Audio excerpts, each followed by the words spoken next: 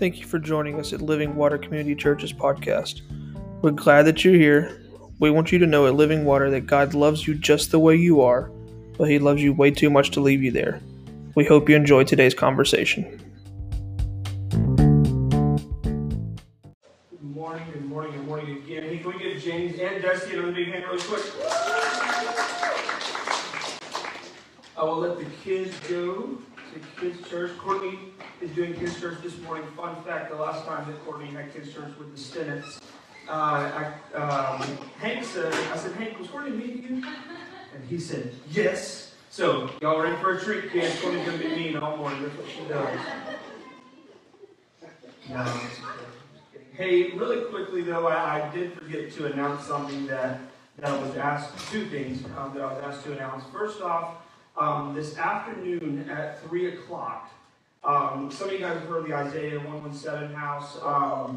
It's an awesome thing. Courtney was telling me all about it and what it does and its purpose and how it hosts foster kids that can't find a placement at the time. And so this afternoon, at 3, they're having a big group of people come together and write scriptures on the walls and on the floors and just kind of pray over that house. So if you are free this afternoon, we would love for you guys to come and be a part of that.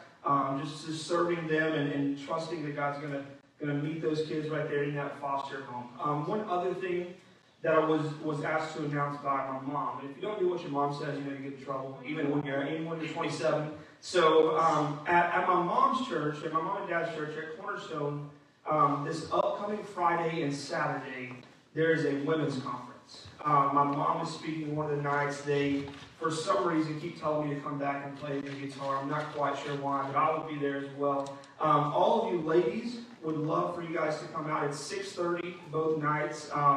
And I can give you guys that address if you're interested. But it's a women's conference. My mom is speaking one night.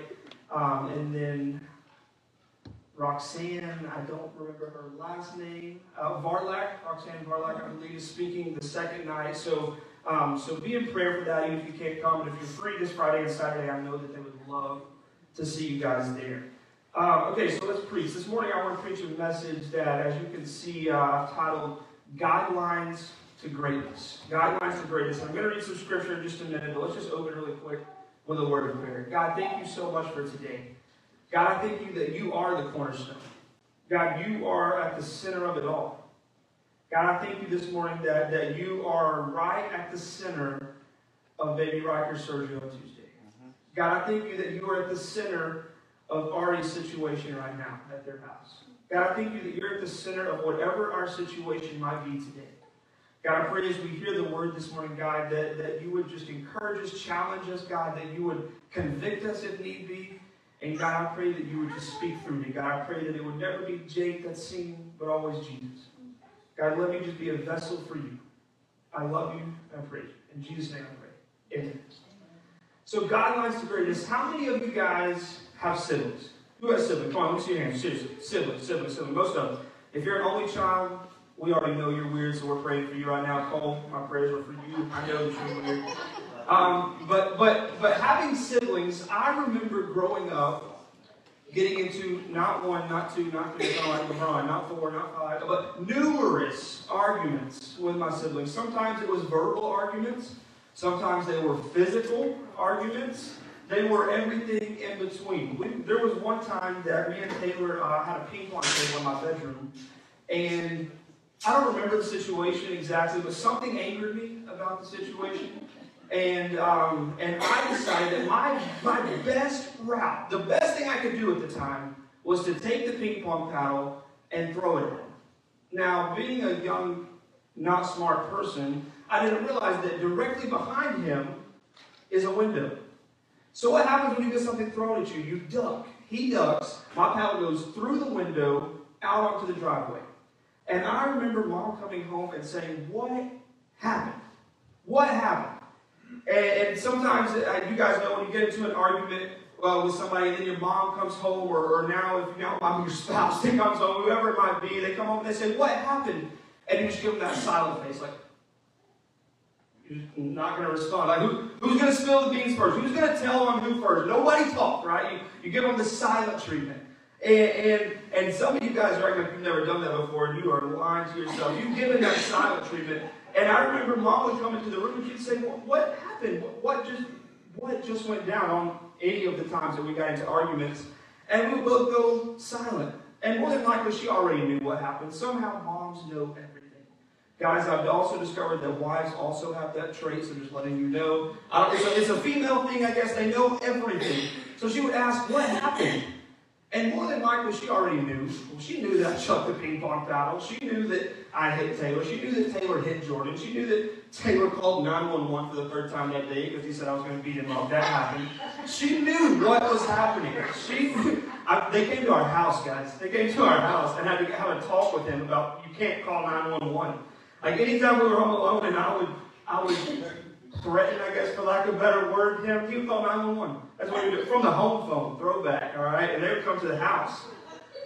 But she knew what happened. She knew what was happening. And so why did she ask us to tell? Why did she want us to tell? I think oftentimes it's because when we actually speak the things that are frustrating us or the things that are making us mad, we realize just how silly they really are. When we're forced to say, well, he beat me in ping pong, so I threw the paddle at him. It's like, Jake, really? Was that a really good reason? I think that when we speak it, we realize how silly the argument really was. And I want to read some scripture today that involves some arguing. It involves the silent treatment. It involves a revelation that I think it helped me as I studied, and hopefully it'll help you today. So I want to read some of God's word today in Mark chapter 9. If you guys will go with me, Mark chapter 9 is where I want to read today, starting in verse 33. Mark chapter 9, starting in verse 33. It says this. It says, they came to Capernaum, and when he being Jesus, when he was in the house, he asked them, what were you arguing about on the road? But they kept quiet. This is that silence. They said, I'm not going to say anything. But they kept quiet because on the way they had argued about who was the greatest. Verse 35, sitting down, Jesus called the 12 and said, anyone who wants to be first must be last and a servant of all. And then he took a little child whom he placed among them. Taking the child in his arms, he said to them, whoever welcomes one of these little children in my name welcomes me. And whoever does not welcome me, and whoever welcomes me does not welcome me, but the one who sent me. So we pick up in this story where Jesus and his disciples, they've been on a journey. They've been on a trip, and they arrived back in Capernaum for some rest. They arrived in Capernaum to stop for a little bit and to rest. This is first off telling you it is biblical to take some rest. All right? Take your nap. It is biblical. But seriously, rest is important, okay? Rest is important. I've learned this. They come back to Capernaum, and Jesus looks back at the disciples, and he says, hey, what were y'all arguing about? Now, this is Jesus. This is the Son of God. This is God the Son. He knows what they were arguing about. Without a doubt in my mind, he knows what they were arguing about already. But he says, hey, what were y'all arguing about back there on the road? And they do the silent treatment. And they didn't want to say, because the Bible says that they were arguing about who was the greatest. They were arguing amongst themselves as disciples, who is the greatest? Is it you? Is it me? No, it's me. Trust me, it's me. Jesus said he will build his church upon me. I'm the rock. Peter, I'm the greatest. And probably like poor Bartholomew's like, well, nobody even ever talks about me. I know I'm not the greatest, But he's like, somebody here is the greatest. They're arguing about who is the greatest. Now, some of you with siblings can start to relate to this even more. Who's the greatest, right? You had this argument with your sibling. No, I'm the favorite child. No, I'm the favorite child. No, I'm telling you guys, Taylor and Jordan have told me this more in my life than I can count. They said, well, you get away with whatever you want because you're a preacher, is what they'll tell me. Mom and Dad let you do whatever because you're a preacher. I'm like, no, that is not true. I recall, if I'm recalling correctly, in 6th grade when I got my first progress report, not report card, progress report. Those don't even count, guys. It's not even real. 4.5-week progress report. I hid it from Mom because I had a C in a class. I never made C's before. And I was woken up in the midst of the night, not with a, hey, Jake, why did you have a C? but with a nice leather strap that has a buckle on it, and it's about 36 to 38 inches, depending on who wears it, or the size of it, and said, why did you not show me that you had a C? But then when my brothers get C's and D's, they're like, good job, guys. And I'm like, hey, what do you mean I'm the favorite? You get to do whatever you want to do. But they're arguing about who's the greatest. These arguments are what the disciples are talking about on their journey. They're making this journey back to Capernaum, and they're saying, who's the greatest? Who's the favorite disciple? No, I'm the favorite disciple. No, you're the favorite disciple. And again, I can imagine Peter probably being like, well, Jesus told you guys, upon me, he's going to build his church. I'm the greatest.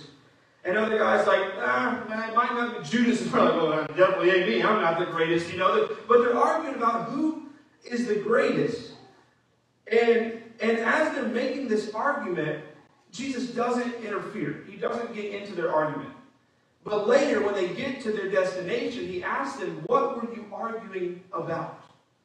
And he already knows. He knows they were arguing about who was the greatest. And I love that Jesus replies to them. And when he replies, he doesn't deny their desire for greatness. He just shifts their idea of it. He doesn't deny that. He doesn't say, hey, as a Christian, I don't want you to be great. He doesn't say, I don't want you to do things excellent. He doesn't say, I want you to just live a mediocre life. He doesn't deny their desire to be great. He just wants to make sure that their motive is right. He wants to make sure that their reasoning for being great, that they understand what it means to be great, that they have some guidelines to their greatness. He wants them to understand that greatness in the kingdom is not what greatness is on earth. He wants them to understand that greatness on earth looks like a nice car, looks like a nice house, looks like financial security, looks like all of these things. But he says greatness in the kingdom does not look like that. And he tells them two quick summaries of what it takes to be great in the kingdom. And that's what I really want to look at today, is these two things that he says. He tells them, first off, he says, anyone who wants to be first must be very last and the servant of all. Now, I don't know about you guys, but when I think about greatest, I don't think about somebody that's in last place. Like, this is the exact opposite of what Ricky Bobby preaches, right? Like, he says, if you're not first, you're last. But Jesus says, if you want to be great, you need to be last. You need to be a servant of all. By all accounts, Jesus was the greatest. Jesus is the greatest by every account. However, this argument that he's making is that if you want to be first, be last. If you want to be seen as great in the kingdom, be last and be a servant. Again, that's not what I think of when I think of greatness. I'll be honest with you. In my human body, when I think of greatness, I think of people that are successful, people that have built themselves and are successful at what they do. When I think of athletes, as much as I can't stand in Tom Brady, greatness. As much as I can't stand in LeBron, greatness. Okay, as much as I can't stand these guys, when I think of greatness in a human mindset, I think of successful. But Jesus tells them that if you want to be the greatest, you must be a servant of all. A servant of that three-letter words, what kills us, of all. Not a servant of just your church members. Not a servant of the people that voted the same way as you. Not a servant of the people that believe the same way as you.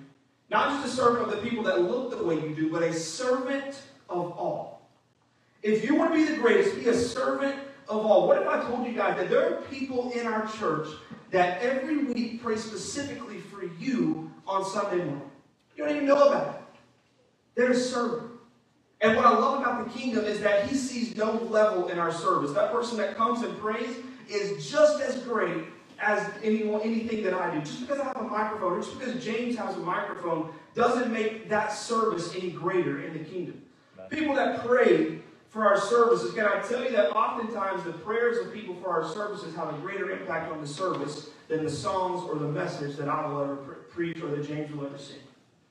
The prayers, servant, that's a servant mindset. They never get a microphone. They never stand up front, but they are serving. You see, in the kingdom's eyes, I love this, that there's no level to our service. There's not, oh, you're a pastor, you're up here. Oh, you just pray, you're down here. Or, oh, you're a singer, you're up here. Or you're just a person that puts the chairs out, you're down here. We're serving. Anything that we're doing, we're being a servant of all. And Jesus says, if you want to be the greatest, be a servant of all. The person that comes in here every Sunday, Jeff, and starts the coffee and sets all that out, guess what he's doing? He is serving you. In the exact same level in God's eyes that James serves you. In the exact same level in God's eyes that I serve you. He is serving. There's no level to service in the kingdom. The person that starts the coffee is no greater than the person that sweeps the floors, is no greater than the person that sings the songs, is no greater than the person that preaches the message. Jesus tells them, if you want to be great, be a servant. If you want to see your church do great things, start serving. If you want to see your family get a close-knit, tight bond together, go and serve as a family sometime. If you want to see change happen, start serving. You see, and I believe the issue is that a lot of churches, when they're trying to grow, we're seeking instead of serving. We're seeking people to come into our building. We're seeing, how can we get people? How can we get people? And Jesus is saying, if you want to, if that's what you want, then start serving people. And don't just serve them on Sunday morning, but go to them and serve them on Tuesday. Go to them and serve them on Friday night. Serve them where they are. Serve all. Be a servant of all. If you want to be the greatest, be a servant of all. If you want to be first, be last, and be a servant of all. If this is not confusing to you, you're lying, because that is not what I think when I think greatness. If you want to be first, be last, and start serving people. And then he goes on to say something about a child. He takes a little child, places it among them, and then takes the child in his arms and says, whoever welcomes one of these little children in my name welcomes me. And whoever welcomes me does not actually welcome me, but the one who sent me.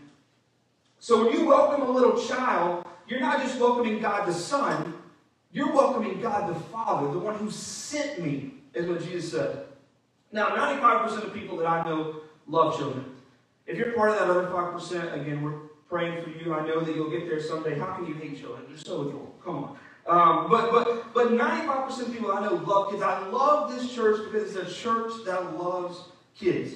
You guys, from the first time that we walked in here and accepted Marley, loved her. She loves you guys. She gets pumped up to see you when she's like peekaboo behind. She loves it. You guys accept everybody, all the kids in here. You accept all the noise and the chaos and the fun that is the kids. I see you guys all the time sharing stuff on Facebook about kids in the church, and that's great. And Jesus is telling them, welcome the little children, and welcome them. And when you welcome them, you're not just welcoming me, but you're welcoming the one that sent me. But again, my flesh side thinks, do I really have to accept children to be great? Well, what is he trying to say here? What's he trying to show me or show us through the scripture? Have you ever seen somebody with a child cuddled up in their lap that seemed unhappy? All right, 95% of the time, it's a very joyous occasion.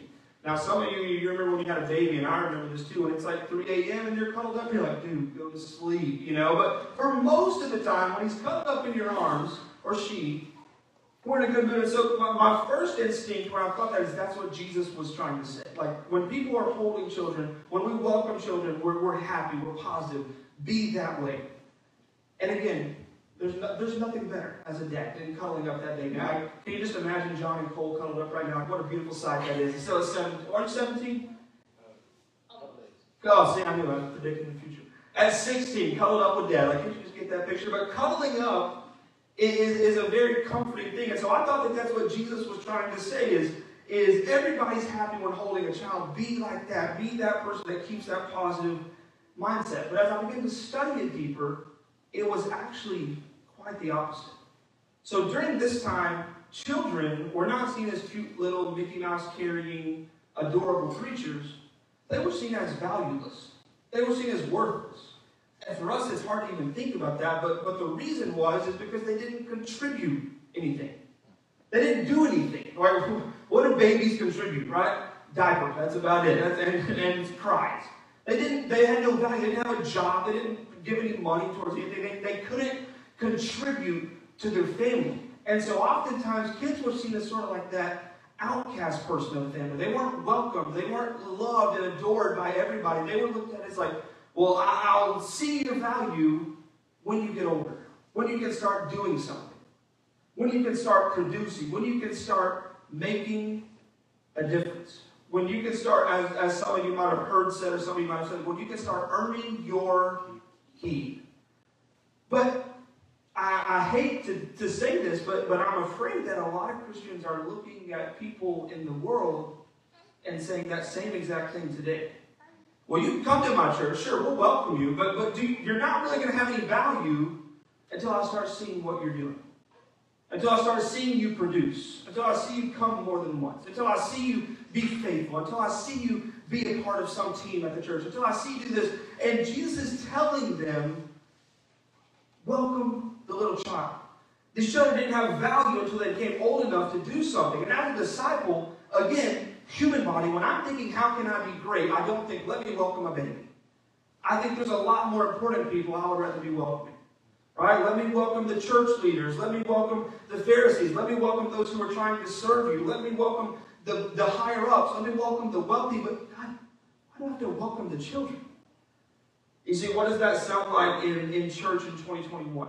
It sounds like, well, why do I have to clean the bathrooms? Well, why do I have to sweep? Well, why do I got to be the one that fixes the coffee? Why do I got to be the one that turns the air off every week? Why do I got to be the one that helps people get into a parking spot? You see, we've come up with this mindset of somehow convincing ourselves that we are too great to serve. We've convinced ourselves that because we come to church and because we maybe raise our hand and because we live a life that we think is somewhat good, that serving is beneath us. And can I tell you, I heard one of my favorite preachers say this one time. He said that if serving is beneath you, then leadership is beyond you. And as he said that, I was like, holy cow, but how true is that? Because the Bible says in Mark 10:45, what did Jesus come to do? The Son of Man, he come to serve. And if Jesus serves, who in the world are we to think that we are not supposed to do this thing?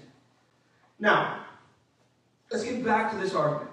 The guys are arguing along the road, right? That's where we started. They're arguing. They're fighting over who is the greatest. And Jesus, again, he doesn't deny their desire for greatness. He just shifts their idea. I love that we have a Savior who realizes, hey, if you want to be great, that's fine with me. Just make sure that your motive is right. He doesn't say, I don't want you to be great. I don't want you to be successful. Imagine how depressing of a God that would be to serve, that just says, hey, just live a mediocre life. I know there will be some bad days. I know there will be some hard days. But one of these days, Jesus is coming back. Like, we're just always longing for tomorrow. And Jesus said, don't worry about tomorrow. There's enough worries of its own in tomorrow. He's called us to live in this life. And while we're here, to bring him glory and honor. And why not be as great as we can doing that? So in this argument, they're arguing about who is the greatest. Now, I just wonder, like, this thinking as a human, how are they determining it? Like I've cast out 4 demons. Well, I've cast out 6. I'm better than you. Or I opened 2 blinded eyes. Or I saw Jesus with the woman at the well. I'm at the top. You know, like, how did they determine who was the greatest? What was their basis for the argument?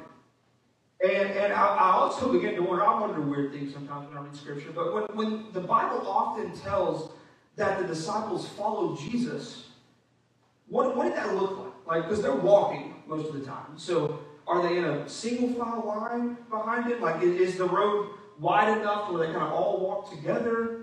Are they in like the Gordon Bombay Flying V in Mighty Ducks? Like, how are they following Jesus? Well, what does that look like? You know, how are they actually following Jesus?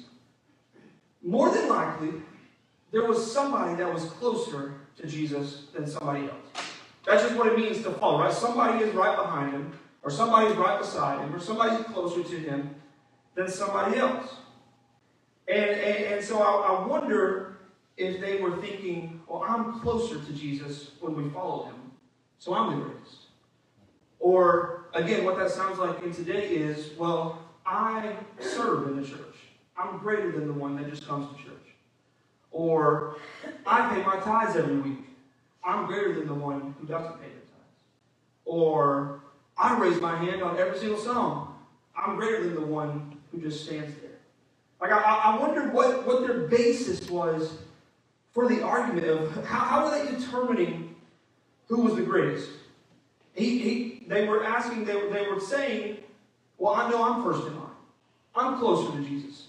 I'm closer to him. I am greatest because I'm right behind Jesus in line on the road when we're following him. He was first in line. He was shotgun, so to say. He was riding shotgun. How many of you guys know if you want to get somebody mad, talk about shotgun, right? Let's just clarify right now. The rules for shotgun are you cannot call shotgun until you see the car. That's the rule. That's the rule. If you hate the rule, sorry, but that's the rule. You cannot call shotgun right now. There's no cars visible, okay? That's the rule. But he's saying, I'm shotgun. I'm closest to Jesus. I'm at the front. And I want to show you guys something, and I didn't ask anybody, and I probably shouldn't have, but I want to show you guys an illustration. I want to show you an example of what this probably looked like. And so I'm going to need 4 people, and I didn't ask anyone. But I'm going to start picking people right now. This is like school. This is like teacher, right?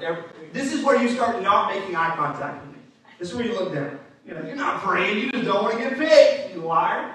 All right, Cole, you're first. Happy early birthday.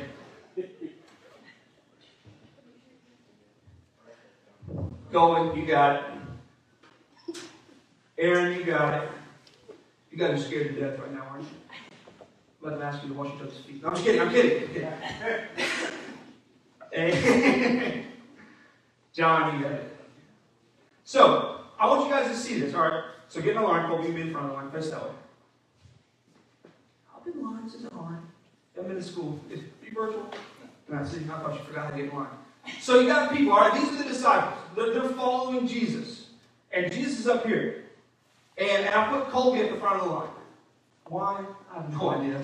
Pray for this line, because Colby's at the front. But as they're following, right about now, John's probably thinking, why is Colby up front? Yeah, no doubt.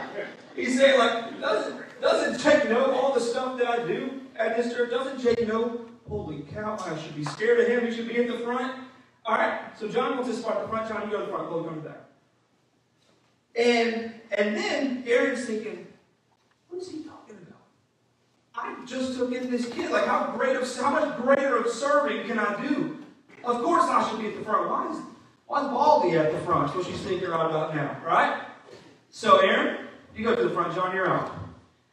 And now, about this point, Cole is saying, of course I'm last. I'm a kid. Of course you don't pick me. Look at my hair. Why would I be in front? 30 minutes.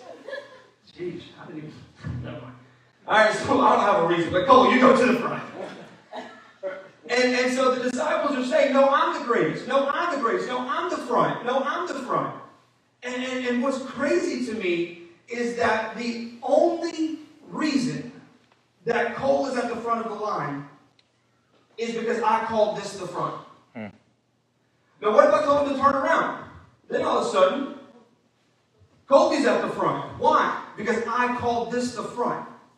So my question to you is, what in life are you calling the front that Jesus is saying that is not the front? You see, what the front looks like in a lot of our lives is like this. I've got a nice house. I've got a nice job. I've got financial security. I'm comfortable. I'm married. We have kids. Everything's going the way I want it to go. We call the front so many superficial, earthly things. And Jesus is saying that is not the front. What are we calling the front? Back here, he's like, guys, I want to be up front. And so all that it would take, again, for me to put him in the front is just say 2 words. All right, turn around. And Cole's back at the front. Why? Because I've called this the front. So what are we calling the front in our lives? What are we calling being the greatest? Thank you guys. You can go sit down. What are we calling the greatest? What are the things that you are saying make one great? Is it serving? I bet for a lot of you that's not what you think of. But Jesus says that if you want to be the greatest, you need to serve. Not you need to have a comfortable bank account. Not you need to live in a nice house. Not you need to have a nice car. Not that you need to look the part. But if you want to be the greatest, serve. If you want to be first, be last. If you desire leadership, start serving. If you want to be great, welcome the little child. And what's he saying when he says that? He says, welcome the outcast. What does that mean? It means welcome the person who maybe doesn't believe just like you believe quite yet. It means being a church that says, hey, you come in here however you want to, but we're trusting God that you're not going to leave the same way. When we welcome people in, I need you guys to understand that welcoming all, being a servant of all, does not mean that we're condoning their lifestyle. It means that we're trusting a Jesus who can change and transform their lifestyle. That's not my job. That's not your job. As hard as we try to make it our job, it is not. Our job, the Bible says, Paul says, I planted the seed. I planted the seed. And then Apollos came and watered it. And then later on, we saw it come to fruition. Our job is not to change people. I cannot change you. You know why? Because I can't even change myself. I've tried over and over again to change myself, to quit bad habits, to quit doing things I know I shouldn't do, and I can't. But there is a person who can, and his name is Jesus. And so when we welcome the little child, what he's saying is welcome that outcast. Welcome that person who gives no additional value to your church. Have you ever noticed it's so much easier to welcome somebody that wants to come and be a part of something up front? Oh, you guys welcome me with loving arms. And from the first day that I met you, you have welcomed me and loved me and my entire family. But what hurts me a little bit, and should hurt you, is why was I welcomed so much, but yet the person that comes in on their first visit, half of us don't even talk to? I'm sorry. We're welcoming people based on their contribution or their value to the church. How can you help our church? How can you help our church? How can you help our singing? How can you help our preaching? How can you help our kids? How can you help our youth? No, it's just thank you for being here. We're so glad that you're here. I don't care if you do something or if you stand at your seat. I am glad that you are a part of our family.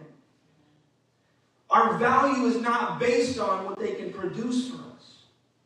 Their value is not based on that. Their value is based on who they are, and as a child of God. So when Jesus tells them this, he says, if you want to be first, be last. Be a servant of all. Welcome the little one. The one who has no authority, who has no say, who has no money, who has no power. How are we treating that person? How are we treating those people? I love this scripture again because Jesus doesn't mind our aspirations for greatness. He doesn't mind you wanting to be great. He doesn't mind you aspiring to do great things. He just wants to make sure that our greatness has some guidelines and is directed in the way that it should be. Greatness looks a whole lot different in the kingdom than it does here on earth. Greatness does not mean in the kingdom that I'm married and I have 2 kids and we live on a nice little house with some land and we're comfortable. Greatness means you serve. How are we serving? How are you serving people? How are you serving your spouse? Guilty. She's not in here. How are you serving your coworkers? How are we serving our friends, our family, our parents? How are we serving others? Because Jesus says if you want to be great, that's where you start. So as James comes and gets ready to sing, I really want you guys to understand today that you don't serve a Savior that says don't be great. You don't serve a God that says I want you to live a mediocre life. We serve a God that says, he looked at them and he said, what were y'all arguing about? And they gave him the silent treatment. Oh. And he says, I know what it was. You were arguing about who was going to be the greatest. He already knew. And he could have said right there, you're not great, I am. And he would have been telling the absolute truth. He could have said, quit trying to be great. I'm the one that's great. And he would have been telling nothing but the truth. But instead, he tells them, look guys, if you truly want to be great, here's how it starts. If you want to be first, you got to be last. You got to serve. If you want to be great, welcome the little child. Welcome the outcast. And so today, as James gets ready to sing, I just want to ask you a simple question. Maybe 2 questions, actually. First off, do you want to be great? God says he doesn't tell it not to be. So in my mind, that means that he's saying that's fine if you want to be great. That's the first question you got to answer. And if not, we got other issues that we can talk about. But if you want to be great, my next question is, how are you going to do it? A lot of us, we've come to convince ourselves that we are successful. We are good. We've got a good job. We've got a beautiful wife or a handsome husband. If you haven't told him yet, it's a week after Valentine's Day, you better tell him. We've convinced ourselves that we're good, we're great, because we come to church. We read the Bible. We raise our hands. Sometimes worship overcomes us so much that we cry tears. I'm great. And Jesus said, all that's good. But if you want to really be great, serve others. That's one of my favorite things about this church. We're going to do it this afternoon. Is that you guys, I told my friends earlier this morning, I've said this before. You guys, I believe us, I guess I shouldn't say you guys anymore. We are such a tight community. That's one of the greatest things about this church. But can I tell you that outside of our community needs serving too? Can I tell you that the people that don't come on Sunday still need to be served? The people that we know, we love, they're our family, they're our friends, maybe they're even our enemies. They need to be served. We do a great job at making our church feel like one big, large family. So why not let's take the family outside and go serve? As he sings this song, I just want to challenge you, I want to encourage you, I want to pray for you, and I want to believe with you that you would get a desire to serve. Whether it's in the church, whether it's at your job, whether it's in Walmart, wherever it might be. Jesus tells us, if we want to be great, you got to serve. You got to welcome the outcast. This is what he tells you. He says, I don't mind you being great, but let me put some guidelines on your greatness. And his guidelines are two-part. Serve and welcome the little child. Welcome that one who has no value. That one who cannot contribute. Welcome them. Let's pray. God, thank you for today. God, I pray right now from the front to the back, from side to side, God, that you would right now begin to convict our hearts if they are not having a desire to serve. God, I pray that if we're comfortable just going to church, God, that you would break our heart for what breaks yours. God, that we would quit being so content and so thrilled to be going to church that we forget to be the church. God, help us to live a life like you did. You sent your son for one purpose, to go to a cross. And what was he doing on that cross? He was serving us. He was serving all. He was serving believers. He was serving sinners. He was serving the Jew, the Gentile, and the Greek. God, teach us to live a life like your son lived. A life of service. A life that says we are not above serving anyone. God, give me a heart that says I will serve whoever. Whether they look like me, believe like me, talk like me, or sound like me, you have not asked me to judge those things. You've asked me to serve them. And God, I pray that we would do just that. God, I thank you for this church and how tight we are as a family and as a community. But God, I pray that you would begin to spark desire in our heart to serve outside of our community. God, that you would begin to spark desire in our church and individuals and families in our church to serve outside of our community. God, that we would take your love, that we would take your action of service outside of these four walls. God, that our worship, that our serving, that our Christian life would not stop the minute we hit that door at 11:15 on Sunday mornings.